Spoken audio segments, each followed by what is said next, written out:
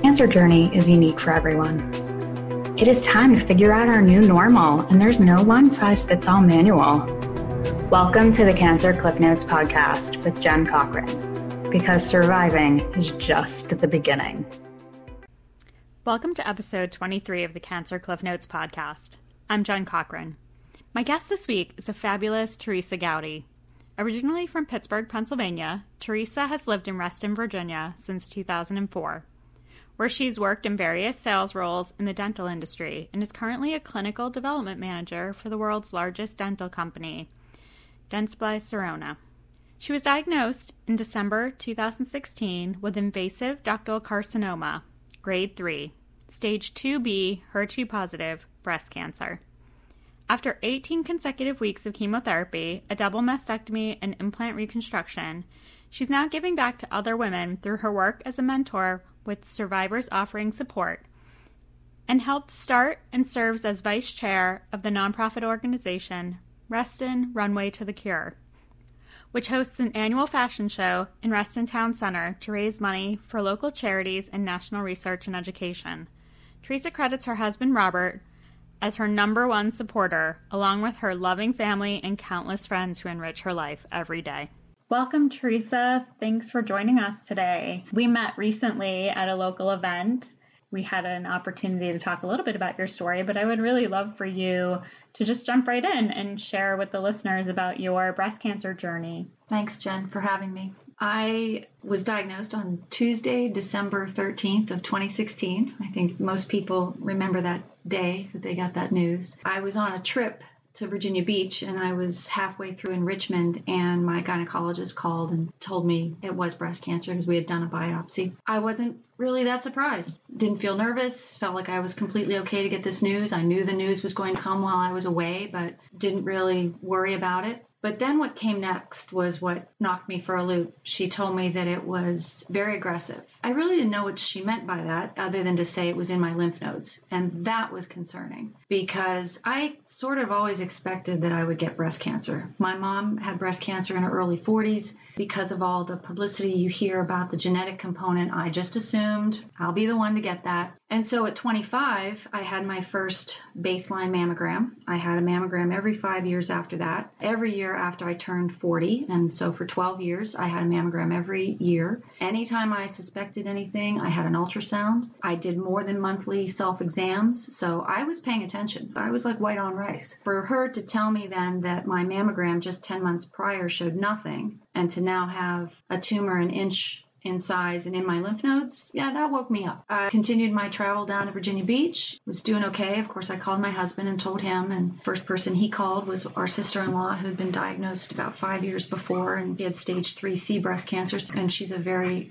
smart woman and on top of things, so we went straight to her as comfort and knowledge. Had a little breakdown that night, sitting outside of my hotel, and everything was decorated for Christmas. I just had been a little hysterical because my girlfriend from college had died from bile duct cancer 6 months prior.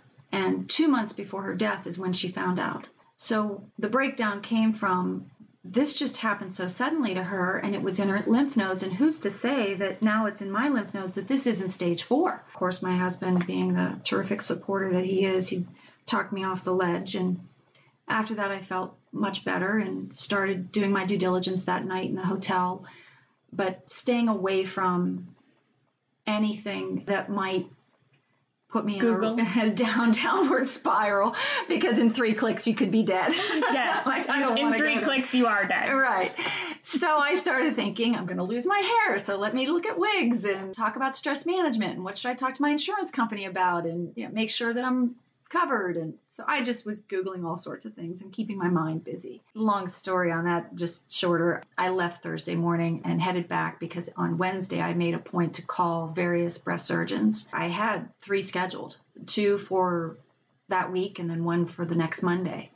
And it was because of this being in my lymph nodes that I wasn't going to waste any time. I got to the breast surgeon on Thursday, Dr. Hernan Vargas. I mean, the man walks on water as far as I'm concerned. Extremely caring, and told me I have invasive ductal carcinoma, grade 3, HER2 positive, which you probably know is about 25% of all breast cancers. Very aggressive. He's going to make arrangements to have a CT of my chest, abdomen, pelvis, a bone scan, an MRI, genetic testing, and it was just a whirlwind of 17 days doing all that, getting my port placed, and having my first chemo treatment in 17 days. I felt really prepared. I mean, I had a lot of resources from my sister-in-law. Started chemo first because it was in my lymph nodes. As you know, you have to stop that in its tracks first, systemically. I was curious about the whole losing hair thing. My sister-in-law said she and her daughter, who was only 7 at the time, had a little hair pulling party in her bedroom, and I thought, there's no way I'm doing that. It's just not going to happen. So I had a little party at my hair salon and with friends and family and over the holidays and cut all of my hair off, and it was down to the middle of my back. So that was a big deal. But then I thought, what is it really like to, when they say you lose your hair, it just comes out? What does that mean? And so every day in the car, because I drive a lot, I'd just pull at my hair, just very gently, and I'd look down and I wouldn't see anything. And about 3 weeks into it, it literally just comes out into your fingertips. And I'm like, oh, that's what you mean by no resistance. It just comes out. I ultimately had my husband shave my head in February, and that's a pretty liberating experience, I think.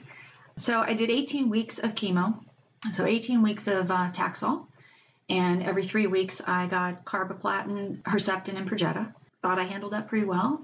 Lost 18 pounds, which I could afford to lose 18 pounds at that time. Ultimately started to get neuropathy in my feet about 12 weeks in. Unfortunately, that's still here today, going on 2.5 years, but it's manageable. I met a woman through a mutual friend who was also diagnosed recently, and she was scheduled to have a mastectomy. And I was in that period of time where I started to have to think about what I wanted to do. We thought that a lumpectomy was going to work for me. After the MRI, we saw all these speckles of what looks like salt being thrown at the screen. And he said, if that's not cancer now, it will be. He said, you're not a large-breasted woman. I can't really take just that tumor. I have to take all of that. Really, that was off the table. So I had to do either a single or double. And every time I started to think about doing the double, I'd get choked up. I'd get teary-eyed. I didn't know where that was coming from because I thought I had it all figured out in my head that this was absolutely the right thing to do for me. Given that my mom had breast cancer, by the way, all the genetic testing was negative, so we might just not know that genetic component. There was no BRCA1 or 2. But still, with my mom, I knew that my increase was twofold to have it again. So I thought, let's just do double. And ultimately, I decided I was doing the right thing, but I couldn't deal with the emotional piece of it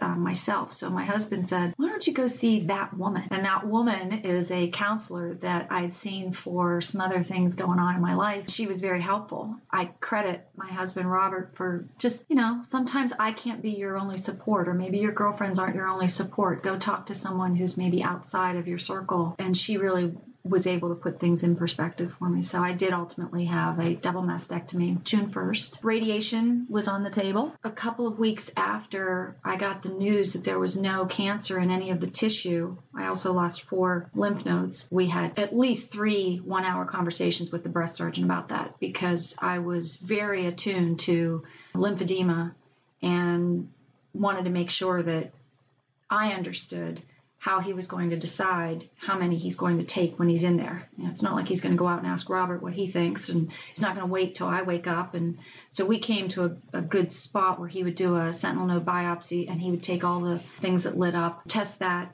tissue, and then if there was anything, I was willing to go back and get more lymph nodes removed. So he only took the 4 lymph nodes, and there was no cancer in anything. So you may know that's called a complete pathological response, or PCR.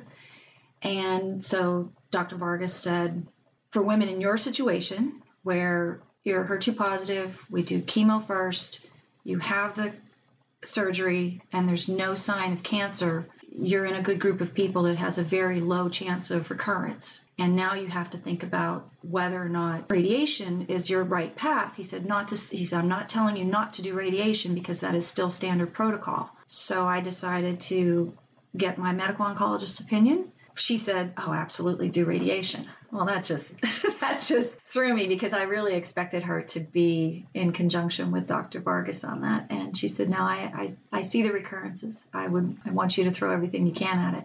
We reached out to the radiation oncologist that I was going to see after an hour-long conversation, we decided that I wasn't going to do it because she said if I were in your shoes and I had a chance of less than 15% of a local recurrence, she said I would not do radiation. So that's why I opted against that. So then that made it possible for me to go to implants. I was going to do DIEP flap surgery because I wanted to reduce the risk of capsular contracture. But since radiation was off the table for me, I decided to do implants. And then 2 months later, I realized I think I'm getting capsular contracture. So I still had it. I still got it in my right side. But of course, if you understand that that's just the body's immune response to a foreign object, then it can happen to anybody. That was in July. I was back to work the end of August. That's great. It's very interesting about the radiation because my surgeon also, I had surgery first, and she did a sentinel node biopsy, and I had a positive node. So she went back in and took 8 more, and one of those 8 was positive. So I had 2 out of 9 that were positive, and the guideline at the time that you and I were diagnosed, and it may still be the same, but if you had less than 4, 3 or less, radiation was a recommendation, but not a requirement. It's kind of a backup plan. And my surgeon was very much like, when I asked her how many nodes she took, she said, I don't know. I won't know till the pathology's back. They were so small, I couldn't tell. When they came back, she said, hopefully we got enough to keep you out of radiation and not too many to put you into lymphedema territory. Yeah. And lymphedema is an interesting animal because I do think at some point there's a lot more research going on around lymphedema. I'm actually planning to go up to New York to participate in a couple studies that are going on up there before the end of the year. But I think they're going to find that people who have a leaning towards scarring, I've always been a great healer. I'm a bad scarer. As a result, I think that that's really what's contributed to, I had axillary cording in my arm and in my ribs, and I have mild lymphedema. And I think that's why. But the interesting thing is with radiation, I went to the radiation oncologist and she walked in the room and said, my job today is to convince you to do radiation. And she said that if I didn't do it, my risk was 10%, and if I did it, my risk of recurrence would be 1%. But my risk of all the things, I already had axillary cording. It was worse from chemotherapy. I thought that I would be an ideal candidate for capsule contracture if we did something else, which my oncologist agreed. And he had said he had held his thumb and forefinger together barely apart and said, the benefits of radiation will be this big. And then he held them further apart and said, the risks will be this big. But I want you to go anyway. To which I said, okay, well, I'll go and I'll hear her out. And after 3 hours, we walked out and my husband looked at me and said, she said more things against radiation than for. And I think the decision to not do it is absolutely the right one. So he was totally on board. Yeah. Which makes a huge difference. It does. I mean, obviously, as we know, every person's situation is different. Absolutely. But the lesson to take away is to ask questions, try to inform yourself as best you can, and get other opinions. Right. And ultimately decide what's best for you. Absolutely. And because if something goes wrong later, whether you did it or you didn't do radiation, you have to be okay with yourself. Yes. And so if I were to get a recurrence, let's face it, our chance is never 0. Right. So there's always a chance of it. So how do you know if not doing radiation is what caused you to have a recurrence? I'd never be able to prove that.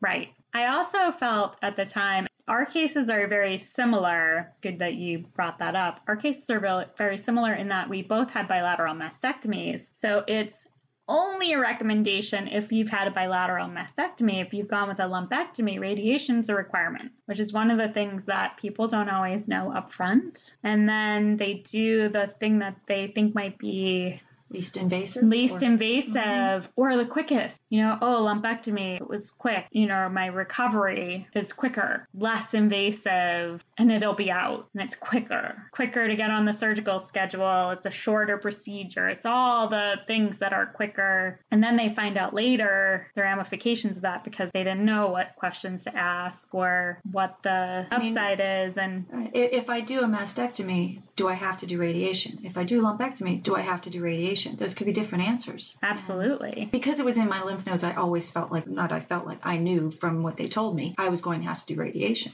I was getting it no matter what. But there are clearly women out there that might not have to do radiation if they do a mastectomy. All these things inform you, but yet there's no map for some of this. Absolutely. So we're going to take a quick break. And when we come back, I want to circle back on a couple of things that you had talked about and also talk more about Runway to the Cure. So stay with us. We'll be right back. Enjoying the Cancer Cliff Notes podcast?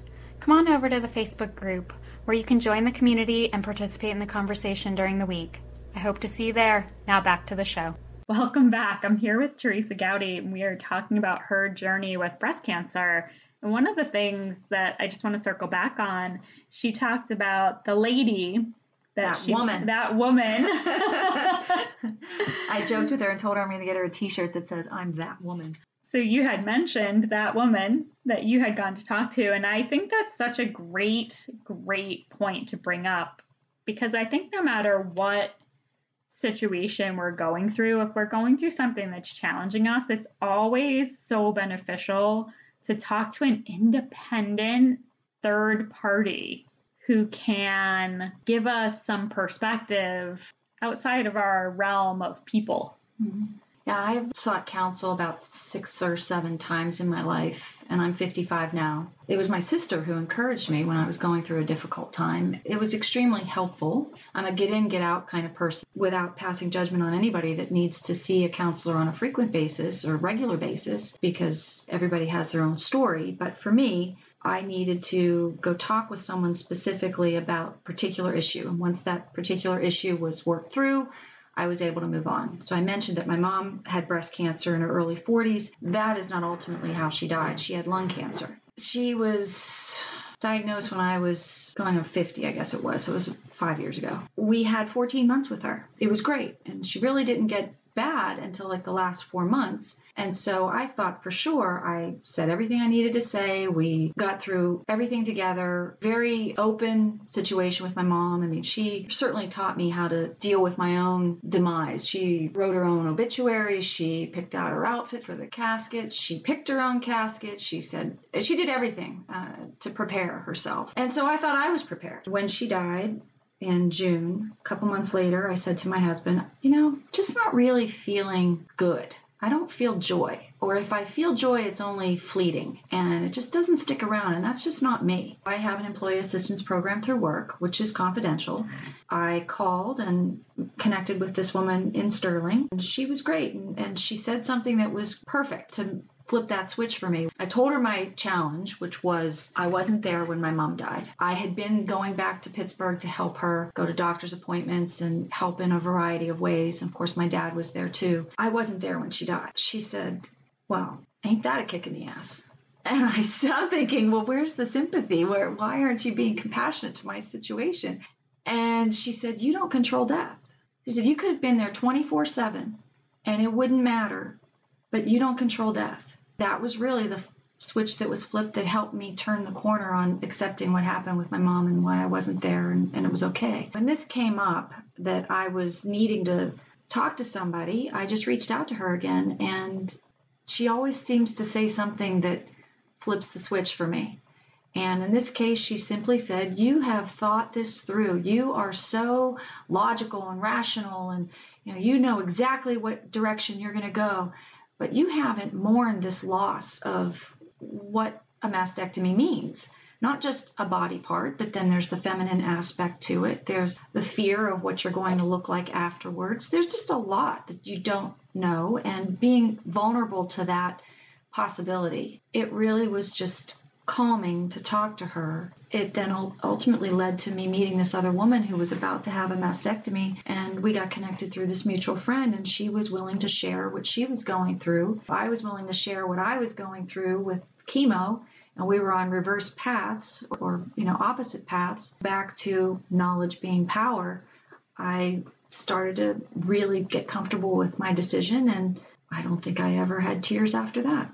And it was great. So I would recommend to anybody who's struggling in anything, we take care of every other aspect of our bodies. Why don't we take care of our brains the way we go to the doctor for anything else? Absolutely. I had gone to see someone after my divorce. The original intention was to go to couples therapy, to which my ex-husband went one time. And my girlfriend said to me, as he was canceling at the last minute while I was in the hallway, go into this lady's office, my girlfriend said, "You're going. Walk into that office. You're going. Just go by yourself." And it was great. I went for 12 sessions, and at the end of 12 sessions, she was like, "You good?" I said, "Yeah, I think I'm good." She was like, "Fantastic." And it was really just that process of talking to someone who wasn't a friend, wasn't involved, wasn't a family member, had no horse in the race, to say, "Yep, you're totally normal." It's validating, and sometimes we need that, and we need to focus on our emotional, mental health. And there's nothing wrong with talking to a stranger who ultimately is no longer a stranger once you meet them. She's someone that I'm sure I'll continue to see throughout my life as things come up. It works for me, and I don't think I've ever gone for more than 6 sessions for any of the subjects. It's very helpful. Yeah, that's great. There's so much research being done right now around post-traumatic stress and cancer, either caregivers or survivors, people being diagnosed much further after the fact because they're having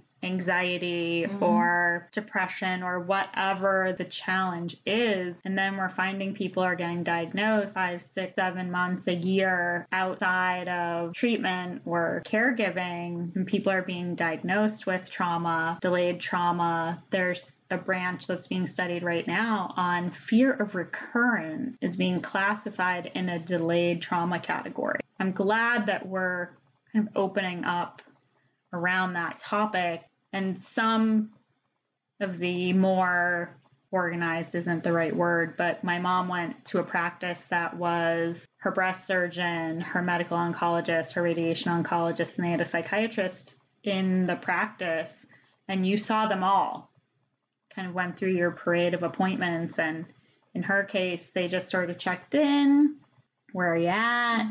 What's your support system? Because some people have a great support system and have a mechanism for that problem solving, and others don't. And it's and I fit both categories. I have a tremendously supportive husband. My employer couldn't ask for anything better. Fantastic friends and neighbors, and just people in the grocery store seeing me bald because I chose not to wear a wig. Very supportive strangers. So I constantly felt supported, but yet I still felt sad or just emotional, tears right behind my eyes for no reason at all at some points, and other times, every time I was talking about the mastectomy. So you can be in both worlds. You Absolutely. can still have a support system, but still need to have someone else to talk to. For sure. Yeah. For sure. Well, and I think you're talking about a whole person approach, and I'm not sure what the right terminology is for that as practitioners start to think about their practice of treating the patient. It's not just about treating the illness. More and more organizations have gone to that. I know Inova focuses a lot on that. So, yeah. Yeah, and in my previous podcast with Dr. Susie Carmack, we talk about of course now it's escaping me. This is my chemo brain. I have it too. You notice that I didn't help you out because I can't figure out what you're trying to say. We talk about sense making. How we make sense of where we are kind of determines how smoothly we move through the situation. For me, I knew what I wanted to do. I had a lot of information. I wasn't your kind of typical patient where I was getting fire hose of information. I had a good basis. I had a lot more information than the average bear, and I was able to act from that place. Most people don't have that base of information. I would love to talk about your work in the nonprofit Rest In Runway to the Cure. During treatment, I was approached by someone at the Infusion Center for Life with Cancer and SOS, Survivors Offering Support. And I didn't, because I felt so supported in other ways, I didn't really feel like I needed that. As time went on, people were saying to me, you would really be maybe helpful to other women if you were interested in ever getting involved as a mentor. I started thinking more about that. I remember being one of the counseling sessions saying to Patty, is there ever going to be a time when I don't look at something or see something on TV or talk with someone that doesn't revolve around breast cancer or just any cancer? I mean, is there ever going to be a time where 24 hours can go by and I don't have this conversation? And she said, no. Again, I thought she'd be a little more sympathetic, but she said, no. She said, especially not if you think you're going to be in this mentor role. It's going to be coming up all the time.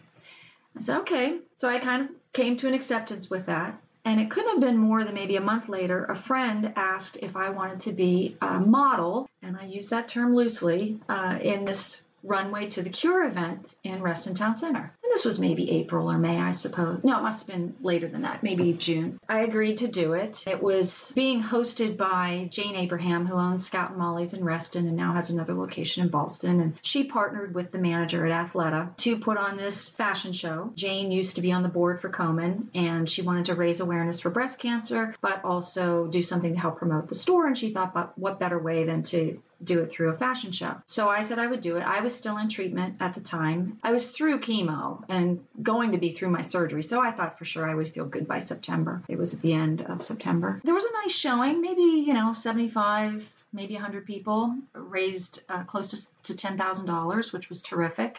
My husband is the executive director of Reston Town Center Association. So he's looking at this and he's saying, wow, this could really be a huge event. And so as we were walking back home, we passed the store and we popped in and we asked Jane if she would be interested in a little help for next year's event if she wanted to do it again. And she said, absolutely. So the three of us got together. By January, we started to create a board of directors. By the middle of the summer, we had our own nonprofit status. We decided that the best part of the previous year's show was that all of Athleta's models were breast cancer survivors, whereas I was the only one for Scout and Molly's that was. Athleta had the models write a little bio to share during the event. Anybody that was in the audience was most moved by those stories. So we decided as a board that everybody should be a breast cancer survivor. And I offered to be the contact person for getting those models and welcoming them. And I had a couple of good friends who host the Lean On Me page, Laurie and Karen, who's very closely related to the 3Bs Foundation, which provides the baskets for mastectomies. And I just put it out to them and say, would you mind posting this? And sadly, good, bad news, sadly, we had 39 models in less than 2 weeks. I was the 40th model. So it's sad that there are that many women, but it was also very encouraging that so many women wanted to get involved. We had a tremendous showing. A friend of mine who came said he used to do security estimation in the military, and he estimated we had 600 people at last year's show. So it's super exciting. We raised over $36,000 and donated close to $30,000 to Komen. They were a huge supporter for us. They're most nationally known and the support that they've given all of us over the years. But they had infrastructure that allowed us to raise the money, which we appreciated. Now that we have our own website, and we've decided that we wanted to try to keep the majority of the money locally. So this year's event, we're going to have on Saturday, October 19th in the Reston Town Center Pavilion. 75% of the funds are going to go to the Stepsisters organization, which raises money for women who are in need of child care, pet sitting, transportation, utilities, rent, any kind of support you could possibly need. Stepsisters steps up and helps them. And then the 25% we feel is very important to go to a national organization that focuses on education and research. And because Komen was so good to us the first 2 years, we want to continue to give to Komen. But next year we'll probably select a different national organization. And we will have posted probably the end of this month the grant process on our website for other local organizations to apply for those monies year over year. We have multiple Reston retailers and restaurants involved. The Hyatt is our best sponsor in kind services. Reston Town Center is a major supporter. We have multiple retailers in addition to Scout and Molly's being the primary fashion retailer. We have Athleta, DeVell. We have a male model this year. There was one who was a breast cancer survivor, but unfortunately he had to back out because he has to move that weekend. But we decided how great it would be to have a man walk the runway. So we have a man who represents Men Against Breast Cancer, a nonprofit who supports the caregivers. So DeVell is going to outfit him. We have South Moon Under, Chico's, Talbot's, Potomac River Running. But anyway, lots of retailers. We have multiple restaurants, Barcelona, North Italia, which is new to Town Center, Patango, the Hyatt, all donating food for the after party that's in the pavilion. I accepted the role as vice chair along with Jane as the president, and we sort of been overseeing all of the various committees. We have legacy models from last year that are involved in volunteer roles. So there's lots of opportunity, and you are one of our models. So we're excited to have you. That's the only criteria, to have had breast cancer or be a patient in treatment. And what's really great about it is that without any other criteria, we have diversity in age, diversity in body shape, diversity in all levels of breast cancer, all stages, diversity in ethnicity. We had a mother-daughter team last year. So it really is representative of the entire community. We're really looking forward to a successful event. That's fantastic, and I'm really excited to participate this year. Looking forward to it. I think it'll be a really... Jay McLaughlin, that's who it is. They get a special shout out. Jay McLaughlin. Danielle's been fantastic, so I'm glad that came to my mind.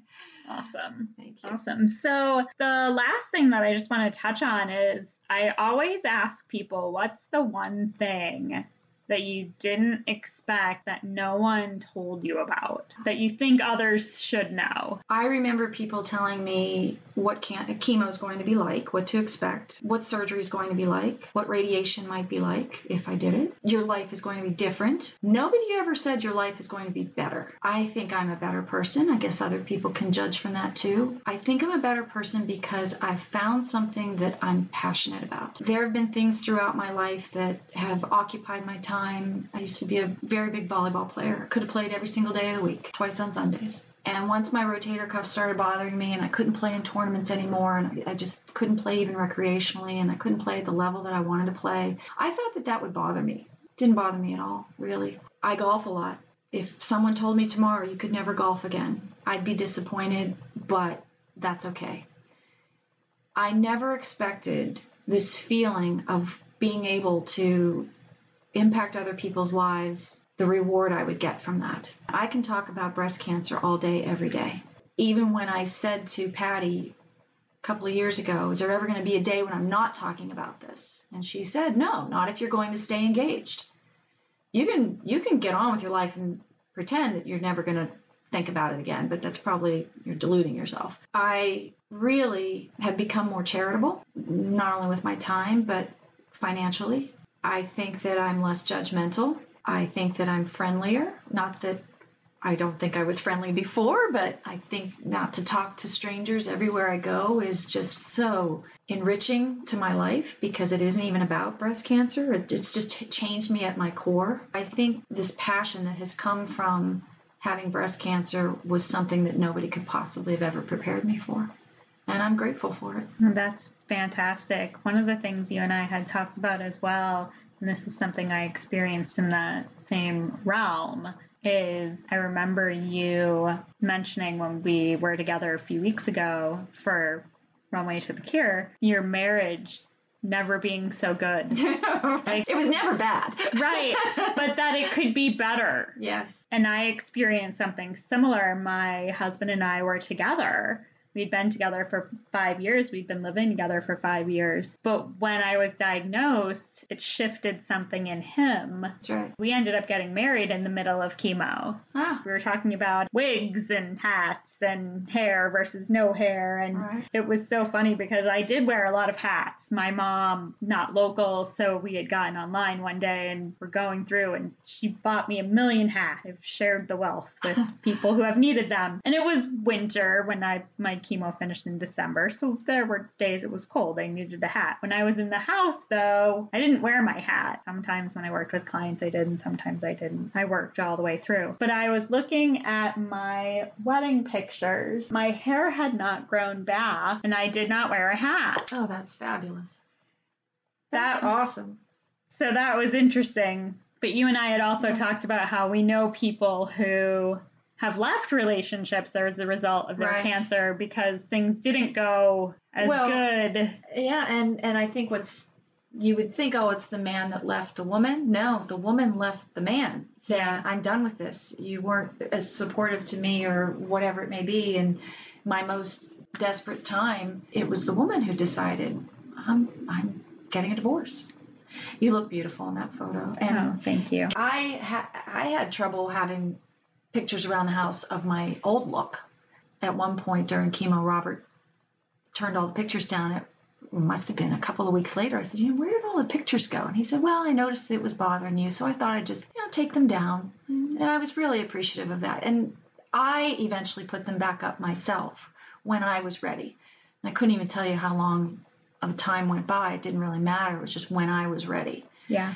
But yes, my husband is fantastic. I just can't even begin to say how he has supported me in so many ways. It's even better now. And I feel like survivors offering support as a mentor now is something that I really get a lot of satisfaction from, because I probably get assigned somebody maybe once every 6 or 10 months because of HER2. It tends to be someone connected with HER2. Again, I just am re-energized by it every single time. That's fantastic that you didn't wear your hat there. That's great. Thank you so much. I appreciate you spending this time with me today and being here in the studio with me. Thank you. Thanks for letting me come see you face to face and have more of a conversation. So if anybody ever gets a chance to sit down and talk with you, I would encourage them to do that. It's been a terrific experience. Thank you. Thank you so much. And I look forward to October 19th. Yes, October 19th. It'll be super fun. Yes. So thank you. All of your listeners are welcome to come and see you in person and the other 39 models, and we're excited. It's going to be a great show. Awesome. It's going to be a super fun day. Thanks. Thank you again to Teresa. It was great to have her here live. Normally I meet with my guests over a Zoom meeting. For this week's Personal Consciousness Minute, I'm going to go a bit off my usual script. Ordinarily, I circle back to the interview for the topic of the week. This week, with the Runway to the Cure event coming up, I know for me, I have a few more busy days than I normally like to have in a row. For that reason, today, I want to talk about sleep. The American Academy of Sleep Medicine has found adults age 18 and above need a minimum of 7 hours per night of sleep. So my question for you today is, how are you doing with that? Be honest. I get it. I sometimes struggle getting enough sleep myself. One quick note here, this is a use it or lose it type of thing. The research does not support the idea of catching up on sleep. It does support the potential for decreased health and wellness if you consistently find yourself at a deficit. My challenge for you this week is to prioritize 7 hours a night of sleep for the next week and see how you feel. Then come on over to the Cancer Cliff Notes private Facebook group to share your experience and learn more about how you can improve your quality of sleep this week. As always, have a great week and thanks for listening.